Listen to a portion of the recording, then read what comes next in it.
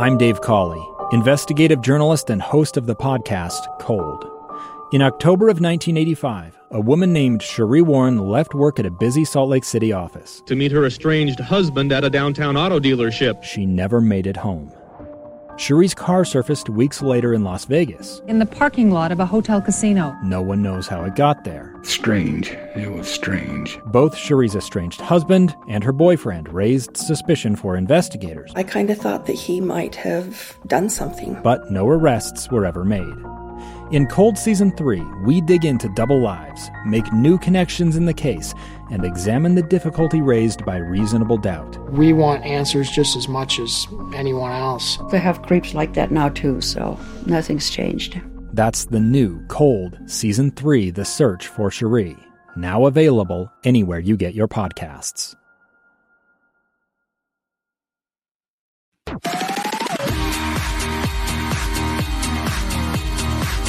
So it has been storm after storm here in the Beehive State, something we have desperately needed coming out of an incredibly mild winter last year. Yeah, so with this series of storms comes the temptation to wonder, are we any closer to conquering the drought?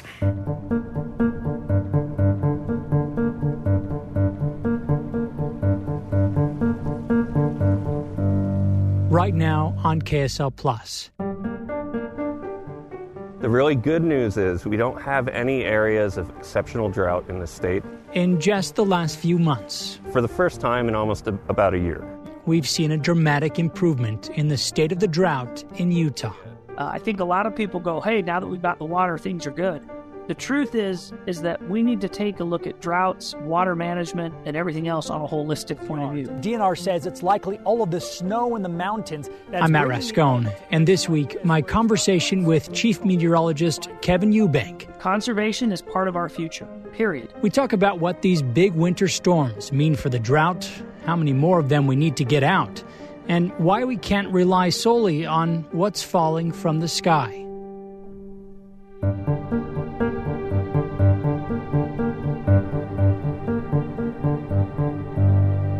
What was the state of Utah's drought heading into this winter? So the state of our drought heading into this winter was unbelievably critical. We had depleted all of our resources in the sense of water storage. The Great Salt Lake had hit a historic low. Lake Powell was headed for a historic low, in as much as they actually had to put in stop gaps to stop the outflow of water, or they were going to run the risk of losing power generation capability and all sorts of problems. So we were in a very, very dire position. Our water conservation efforts worked, got us through the summer, but we were not going to be able to do another year like 2020, 2021, and 2022. So really, it was about as critical of a period as we've ever seen, in the sense of we needed water and we needed it in a big way. Wow. Yeah, I remember going into it. I mean, there were actual numbers of, hey, yeah, we need at least, this percentage of our normal year for snowpack in order to really make a difference. Yeah, we definitely needed to have a normal year. We'd gone so many years with being below normal that a normal year would have at least provided enough water to use the next year. So anything above a normal year, right, is just bonus to help us start to replenish. So that was kind of the goal was normal. The lofty goal would be anything above normal. And when you start talking where we are today, I think that was probably beyond most of our wildest dreams, in the sense of being where we are right now, for the amount of water in the mountains, snow in the mountains, and the potential that it continues into the spring. It's a really good scenario to be in. Yeah, talk about that a little bit more. How did we get to where we are today now? I'm going to use one word, well, two words, but one concept. It's called atmospheric river. And what that is it's a current of air that goes all around the earth. But when you tap into the moisture in that jet stream and you don't block it, or generally when storms come in from the Pacific, they have to navigate, high pressures, low pressures, they move around. And when they do that, they change their location, and that can really impact what goes on. If it goes north, the higher latitudes will actually take the moisture out. It's colder, and so we don't get the kind of storms. An atmospheric river, in essence, is just a river of water up in the atmosphere. That came in and hit the West in monster ways in December and in January. We've been seeing what we need this year, and it's so nice to see for once. So much so that we just got plastered. I mean, we're talking 80, 90, 100 inches in a week up in the cottonwoods, super early, and it stayed on the ground. And then we got really cold, and we were able to preserve all that snow. And so that atmospheric river brought all that moisture from the Pacific and just dumped it into the western states. And it caused problems. There was flooding and landslides and mudslides in California. And, we even had some problems here in Utah early on. But because of that atmospheric river, we were hitting near normal levels for the entire snow season in the month of January.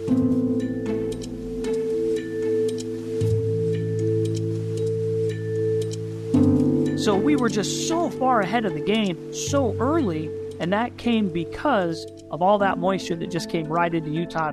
It was a series of storms, but it was really impressive. Yeah, we even had basements in our neighborhood flooding. I know that they had that in Draper, and just a bigger amount of water than we're used to, I guess. Yeah, and again, it came in the form because it was so warm in the trajectory, right? We had a lot of valley rain. It wasn't if we remember, December into January, it wasn't like we were having tons of valley snowstorms. They were rainstorms. They eventually went to the valley snow, but some of the biggest storms that we had, the majority of them came as valley rain and very heavy, wet mountain snow. So when we talk about what we need in the mountains to really make a difference, we're talking about that snow, right? It's the actual snowpack, not the valley rain. That's right. Valley rain doesn't fill reservoirs. Mountain snow is what we need, and that's what's so critical to our water infrastructure. But even if we get snow, as much snow as we did early on, even that could potentially not make a huge difference if it melts too early. Or how do you just explain that part? So we hit the annual average for snowfall in our mountains, snow and water, what's called snow water equivalent. It's the amount of water in the snow. And that's the critical number that we look at when we try to figure out how much water is coming into our system. So it's called snow water equivalent. We hit both the snow depth and the water equivalent, the annual average, we hit in January. So if we were to just turn off the spigot, shut it all down in February, March, and April, we would have ended up with a normal snow season. Well, that doesn't help us recover anything. That helps us keep up with what we need. It gives us the water to use this year, but it doesn't help make up for anything. So what you need is 150, 175 to 100% of normal through the months of February, March, and April. That's the real critical time. And then, like you said, you need to manage the snow melt. So you don't want that to melt off too quickly. You want to melt that off gradually and measured so that we can move it and get it into the reservoirs. We can then redistribute to lower reservoirs and valley reservoirs and kind of move that water around to really maximize the impacts of capturing all of that water.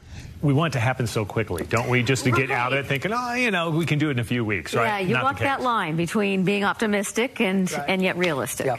The good news is we've got the snow, we've got the water, and you got Central Utah, southern Utah, still seeing snow today. Even the northern mountains are still seeing snow today. So this push, right, we kind of really, end of January, it kind of turned off. And the first part of February, first half of February was kind of mediocre. The mountains got some, but it was kind of mediocre compared to what we had in January. But to finish February, it's like the hose got turned back on, and we got hit really, really hard. And that, again, is going to jump those numbers back up. We're at about the 150 to almost 200% for the snowpack across the state. And with our recent storm, we've jumped that up another 20%. So all of a sudden, it took the Wasatch from 150 up to 170. Took those areas in southern Utah that were at 180 all the way to 200. And some of those other basins that were 200% of normal, they're now at 220. So these kinds of storms really help, but they've got to keep coming. So I know we keep saying it sounds like we're greedy. We're not greedy. It's just the way it works, the law of averages, is it all averages out over time. If you turn it off, the time catches up and the water doesn't. And so all of a sudden you just average out. What you need you need time and storms to just keep going. The time moves on, the storms keep coming, and when you get to that date you measure, which is generally April 1st into May, that's when you go, all right, we've got enough water this year to not only replenish what we've been needing for the year, but to add, to build, to actually start to recover holistically from the drought that's been so many years in the making. Yeah. If you think back, what year would you compare this to? I mean, how long ago did we have a year that was like this? Oh, goodness, that's a really good question. We've had years in the past. 83 comes to mind, 93 comes to mind, and that's when we had these big record snows in our mountains. Yeah. Some of the resorts, Alta had the snowiest January ever on record for Alta, and that's saying something. That's Little Cottonwood Canyon that's experienced some pretty big snow years. So it's happened in the past. A lot of people are now starting to ask the question, which is funny and ironic to me, that we went from drought to now floods, right? Oh no, we got all this snow. Are we going to flood in the spring? And it's funny we say that. We have the capacity to store the water, but just like in 1983, if it gets too warm too fast, the waterways can't handle that much water. And so that's where you get flooding. I don't think flooding is going to be a widespread issue in the spring. I think we've got enough capacity, storage, and management that we'll be able to, manage all that water coming down. But it is funny that when you look at years past, the only ones you really have to compare it to are some really big snow years, and this is turning out to be one of those really big snow years. Yeah, you have to go back pretty far, it sounds like. 20, 30 years to capture that. Some cases, almost 40. Are there numbers? You've mentioned normal and, 150, 200% of that. What is the actual number for normal? So there is no state normal because there's all different basins that are being measured. So as I gave you that range, right, of 125% to 200%, that's what the different basins are currently at. Okay. And so every storm that goes up and that goes down. But generally speaking, in the mountains, we're in northern and southern Utah, we're anywhere from 12 inches to 36 inches more on the ground right now than what's typically on the ground this time of year. And in that snow, there's about 150% of normal water. Usually it takes about 10 inches of snow to get an inch of water. And these last storms, we've had about an inch of water in about 5 inches of snow. So that's great. I mean, if you're shoveling it, it's really heavy and not so good. But for the water, it's great. So that's a really good place to be. More snow, more water in the snow than what is typically on the ground here for the end of February, 1st of March. That all becomes moot if you turn everything off and we don't get any more storms in March and April, because it just will average out, right? It will become a normal year. We just don't see that happening. Looking long term, it looks like the pattern will continue into the late winter, early spring, and that's exactly what we need to start a recovery that we hope will be multi-year. It's kind of funny. We need this kind of winter every winter for the next 5 years to actually start and get us out of the drought. Took years to get into it. It's going to take years to get out of it. This is a great start, but we need to do this. We need to hit repeat on this winter and just keep getting these storms, getting this kind of pattern all the way through 24 and 25. Okay. You just brought all the excitement back to reality. Well, it's hard. It's hard to do. I don't know necessarily why this year it flipped, but it flipped, and it was right when we needed it. I think I told you before, we couldn't do 2023 the way we got through 2022 because we just don't have the same supply. But thanks to this winter, we're going to be okay. And I think a lot of people go, hey, now that we've got the water, things are good. The truth is that we need to take a look at droughts, water management, and everything else on a holistic point of view. Conservation is part of our future, period. It should have been part of our past in a bigger way. That's kind of what got us into the situation we are today. But it's unwise to try to think, oh, good, we can go back to our previous habits.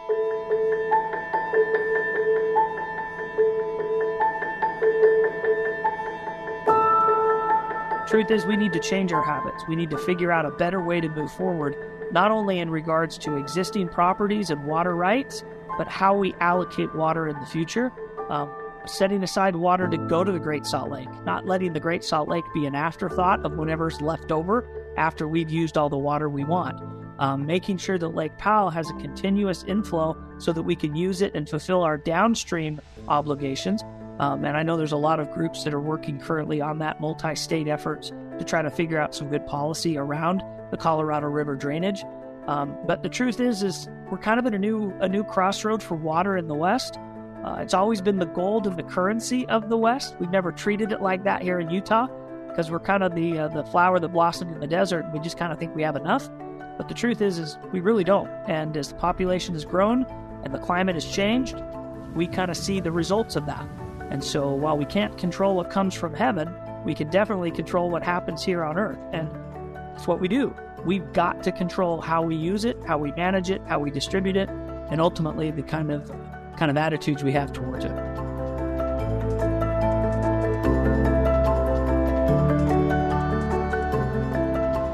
You mentioned the Great Salt Lake. That's become sort of the face of the drought. I don't know if that's the right way to put it. But, we see that and we're like, okay, yeah, we got to do something. This is going to help. But you're saying that we can't just rely on good water years. Oh, yeah. Yeah, no, Matt, you're exactly right. The past shows us that we cannot rely on good water years because we'll eventually and ultimately and inevitably have bad water years. So it has to be management, it has to be conservation, it has to be intentional use of water. And allocating the Great Salt Lake has a lot of issues. Number one, it's incredible. The fact that we have that salt lake in our valley is wonderful. The ecology that surrounds that lake is spectacular. The migratory birds, the shrimp, the brine, all of it, it's an industry in and of itself, and it's an ecology in and of itself that we can't let go. Then if you take away the water, now we've exposed a dry, dusty lake bed that has all sorts of naturally occurring toxins that then get picked up in the air and get blown and have a health impact. So we're learning a whole lot about the Great Salt Lake and how much it helped this valley. And so it's kind of become a hot button topic for the drought, or maybe a representation of what the drought is. But the truth is that lake really is tied directly to the economy, to the health and wellness of those in this valley, and it's a huge part of the overall state ecology. So we want to preserve it, we want to protect it, and that comes through very, very purposeful efforts. We are not going to save the Great Salt Lake by accident. That's going to be intentional, and that's going to be important. And I think that we've got the ear of the legislature. We've got the ear because of senators going to Washington and advocating for funding to help. We've got the right people at the table. It's going to be, do we have enough resources to help infiltrate water into that lake? And that's going to be management and conservation. Getting water rights to the lake, and then making sure us as consumers don't waste the water so that there's enough to actually get to the lake.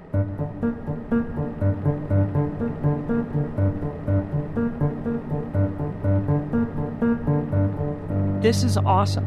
It's so good that we've got this winter.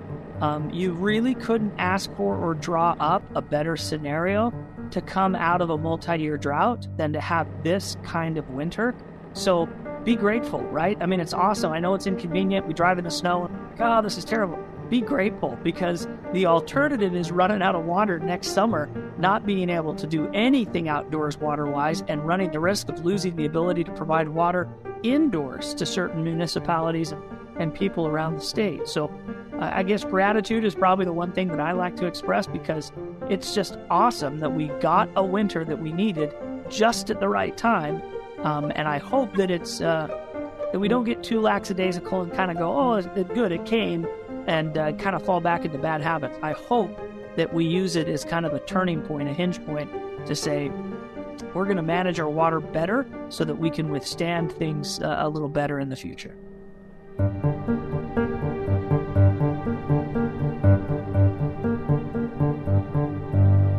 You can hear more from Kevin and his team of meteorologists during a special on KSL TV that's happening tomorrow, Friday, February 24th at 6:30 p.m. We've got stories, everything really from air quality to the ski industry to the drought to the Great Salt Lake and the impacts of water, kind of a comprehensive look at where we are and how we got here and maybe what's coming next.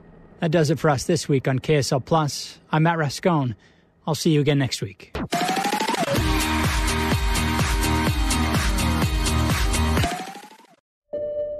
I'm Dave Cawley, investigative journalist and host of the podcast Cold. In October of 1985, a woman named Sheree Warren left work at a busy Salt Lake City office to meet her estranged husband at a downtown auto dealership. She never made it home.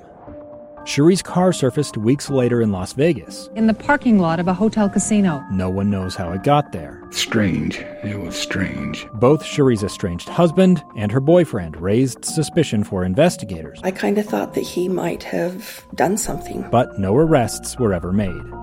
In Cold Season 3, we dig into double lives, make new connections in the case, and examine the difficulty raised by reasonable doubt. We want answers just as much as anyone else. They have creeps like that now too, so nothing's changed.